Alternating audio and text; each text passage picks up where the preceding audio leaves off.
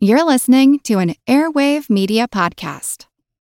Christopher Media, let's make some noise.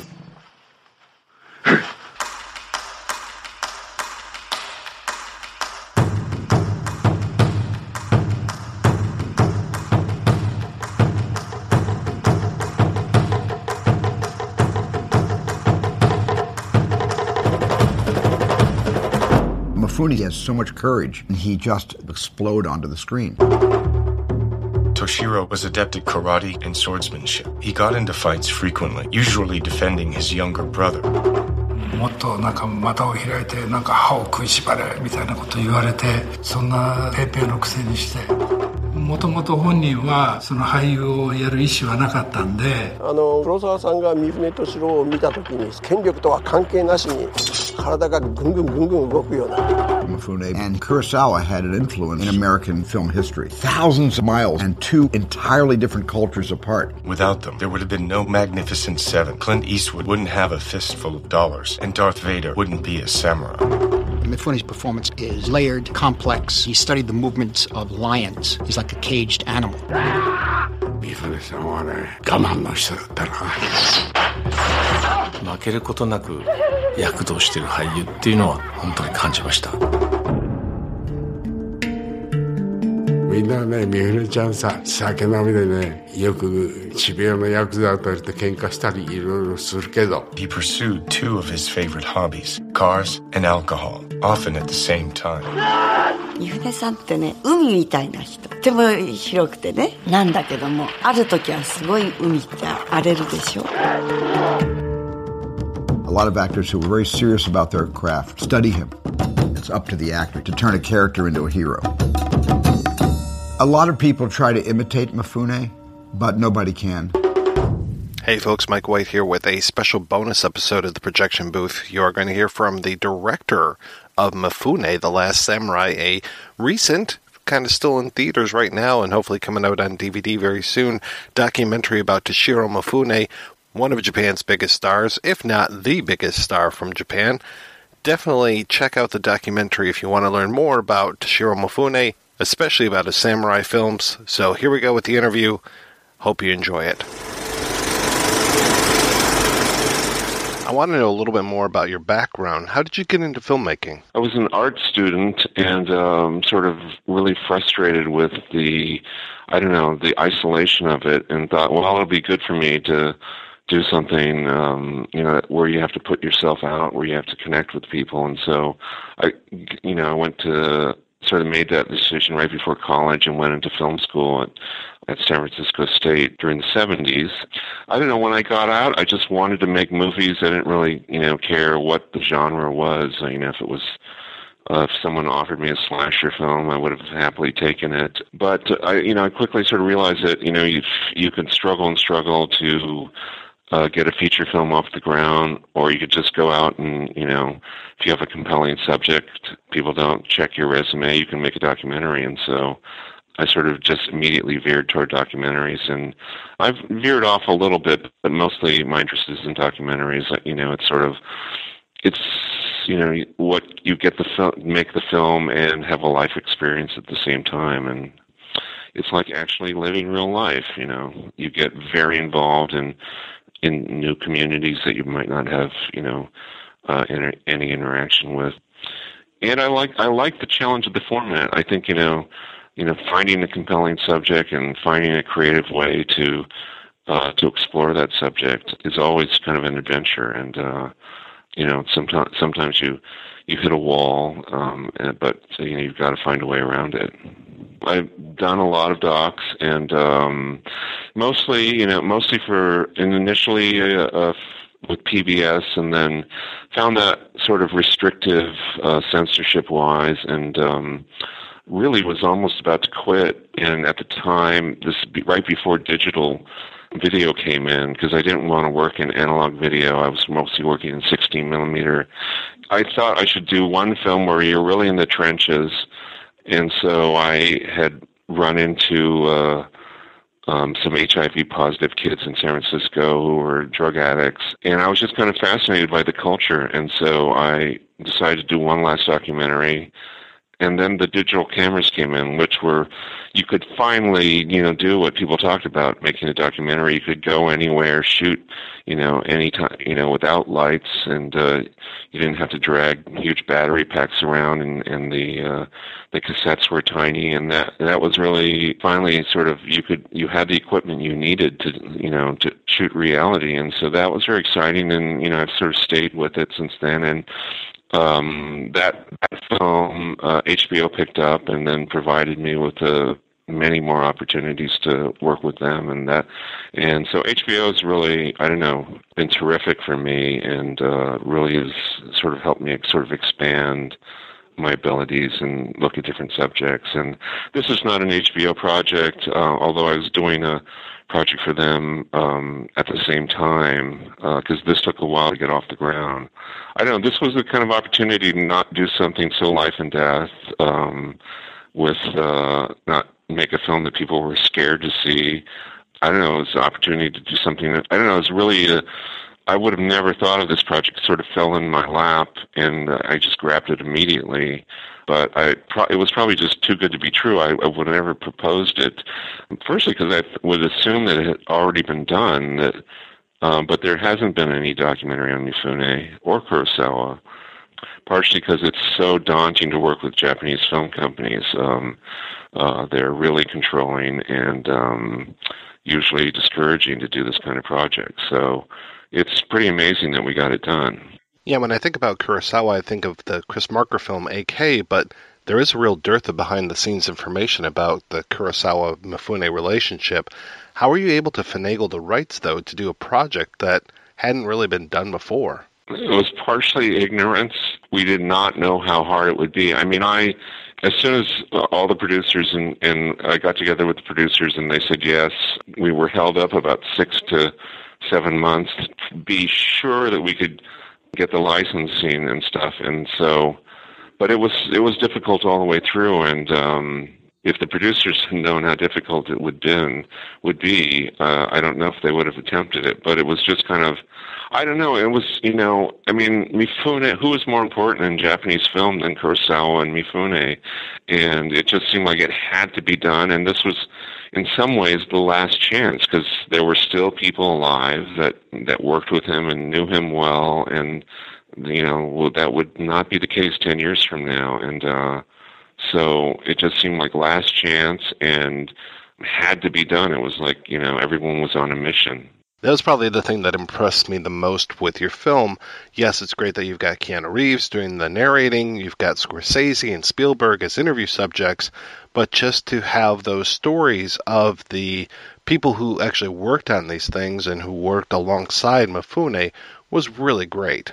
They were just so eager to do it, and there was, when you talked about Mifune, their eyes kind of lit up, and they're also just that remembering really some of the best times of their lives, and they, as we point out in the film, they were working hard, but there's this sense of achievement, like we did something special, something that that people around the world saw, and that still means a lot to them. That pride and passion definitely comes out.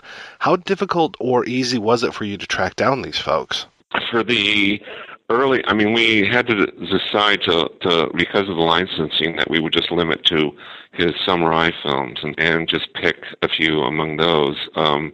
So for the two earliest films, Rashomon and Seven Samurai, we struggled and could not get anyone. The actress from Rashomon was still around, but her health wouldn't allow her to do any interviews at the time.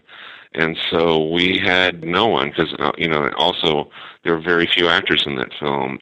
And then for Seven Samurai, it was very difficult as well. We had the actress who has one of the leads in Redbeard.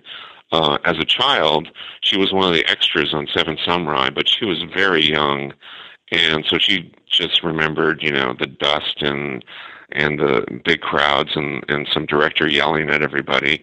And she had nothing to offer beyond that. So that's how we just basically scanned, the credits over and over. And I would say, how about this person? And they would say, just died. How about this person, hospitalized? And, anyone whose death date wasn't filled in. We checked out, and that's how, in Seven Samurai. Initially, we just had the guy who was also in that very same year. He was an extra. He had a small part in Seven Samurai, and he was Godzilla the same year. That's how he got in the film, because initially, the other actor who was in Seven Samurai, Yoshio Tsuchiya, who had a principal role, had been in the hospital, and we weren't sure if we could get him, but luckily we got him as soon as he was able. He came out for his interview, and that was a great get. Other people, we just asked everyone we could think of. Really, I mean, there were just not that many people to choose from. What's your history with Mifune? Do you remember the first time you saw him? My first Mifune film was my first Kurosawa film as well. I saw Seven Samurai. I would say I was about 12 is my guess, and it was I grew up in L.A. and there was I went in the Venice area, so the Venice Japanese Community Center showed a print of the film in 16 millimeter. So I remember a really noisy projector, uncomfortable wooden chairs, and the screen was a king-size bed sheet.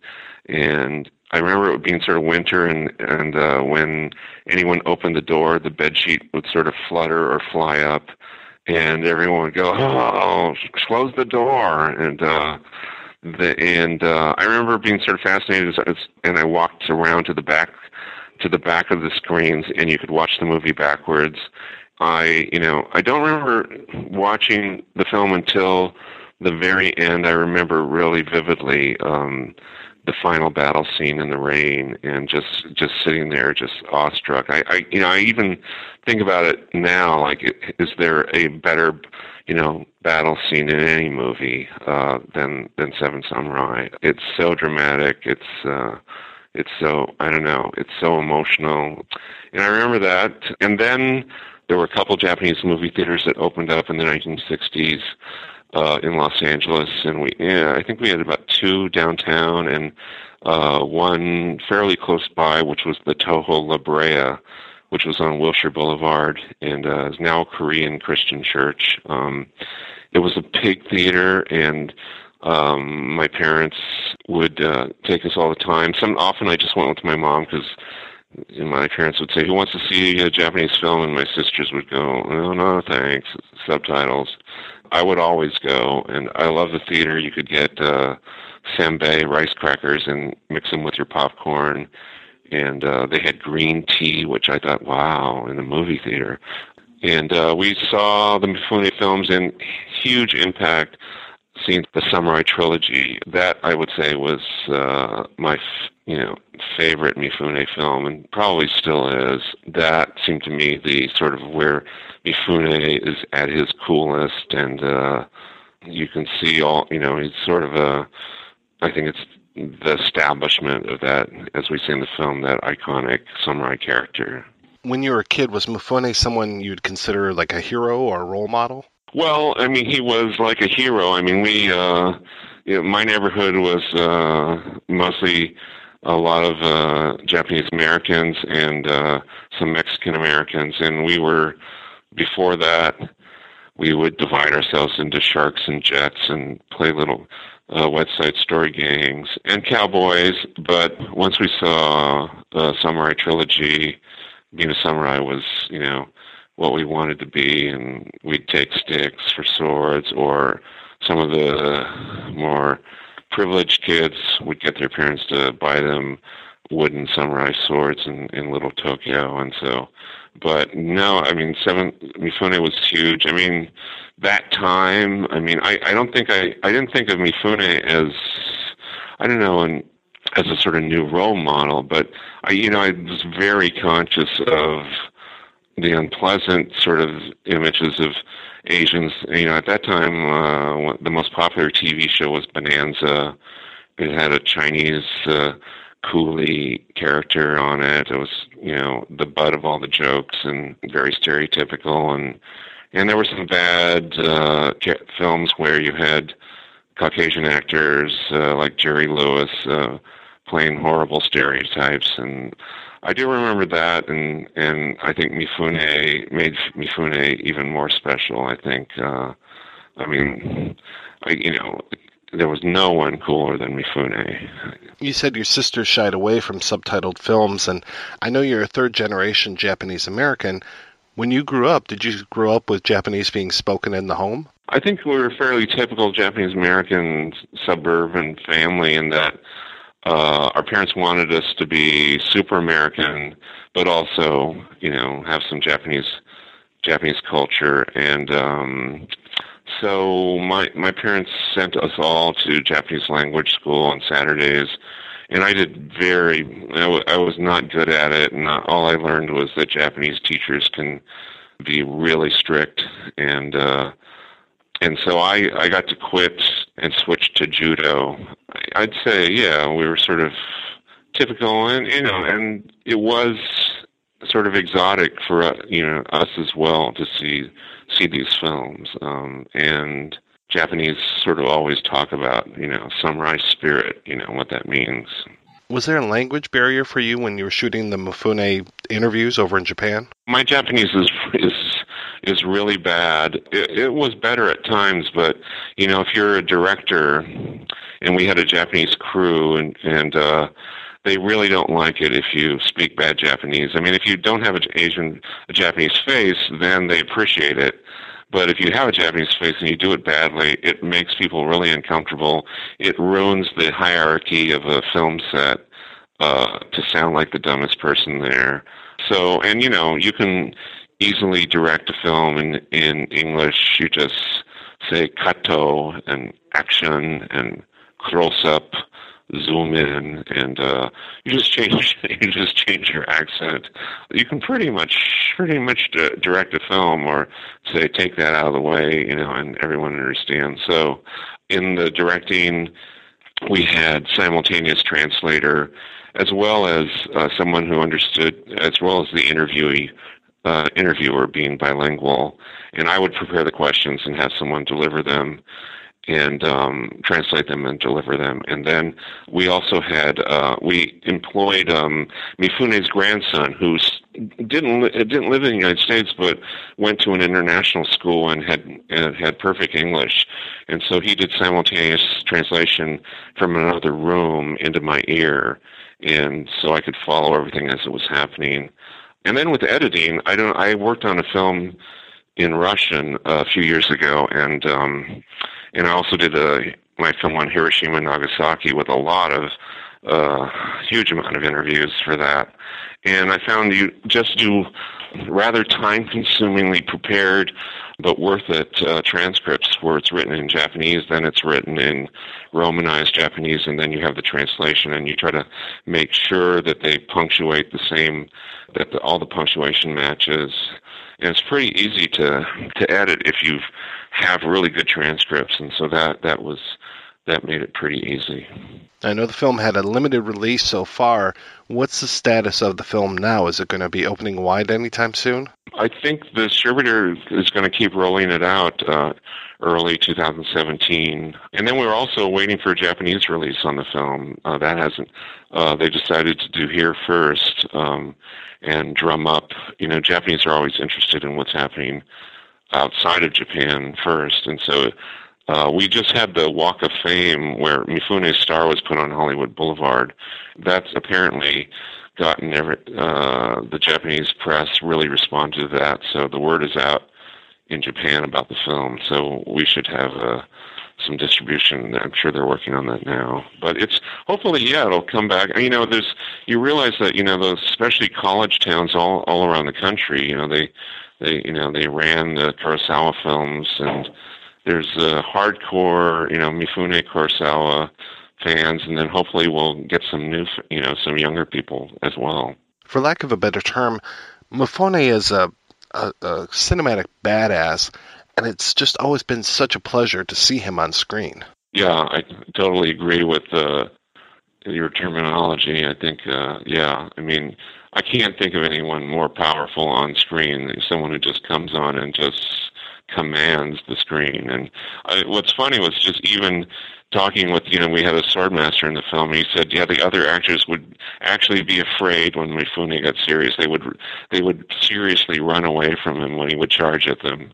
And the director would say, "What are you doing? You're supposed to take him on," Steven Okazaki, it has been a real pleasure to speak with you and to see Mifune, and I hope that many more people do very, very soon. Well, thank you. Thank you for your time. Appreciate it.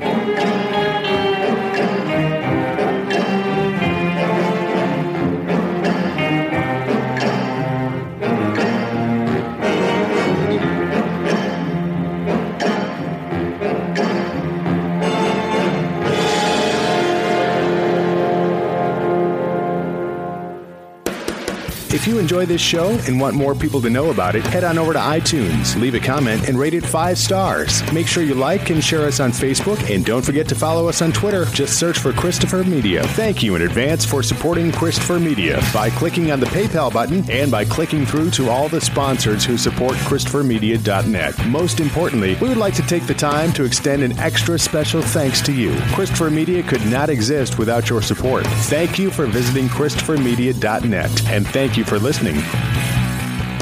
Christopher Media. Let's make some noise.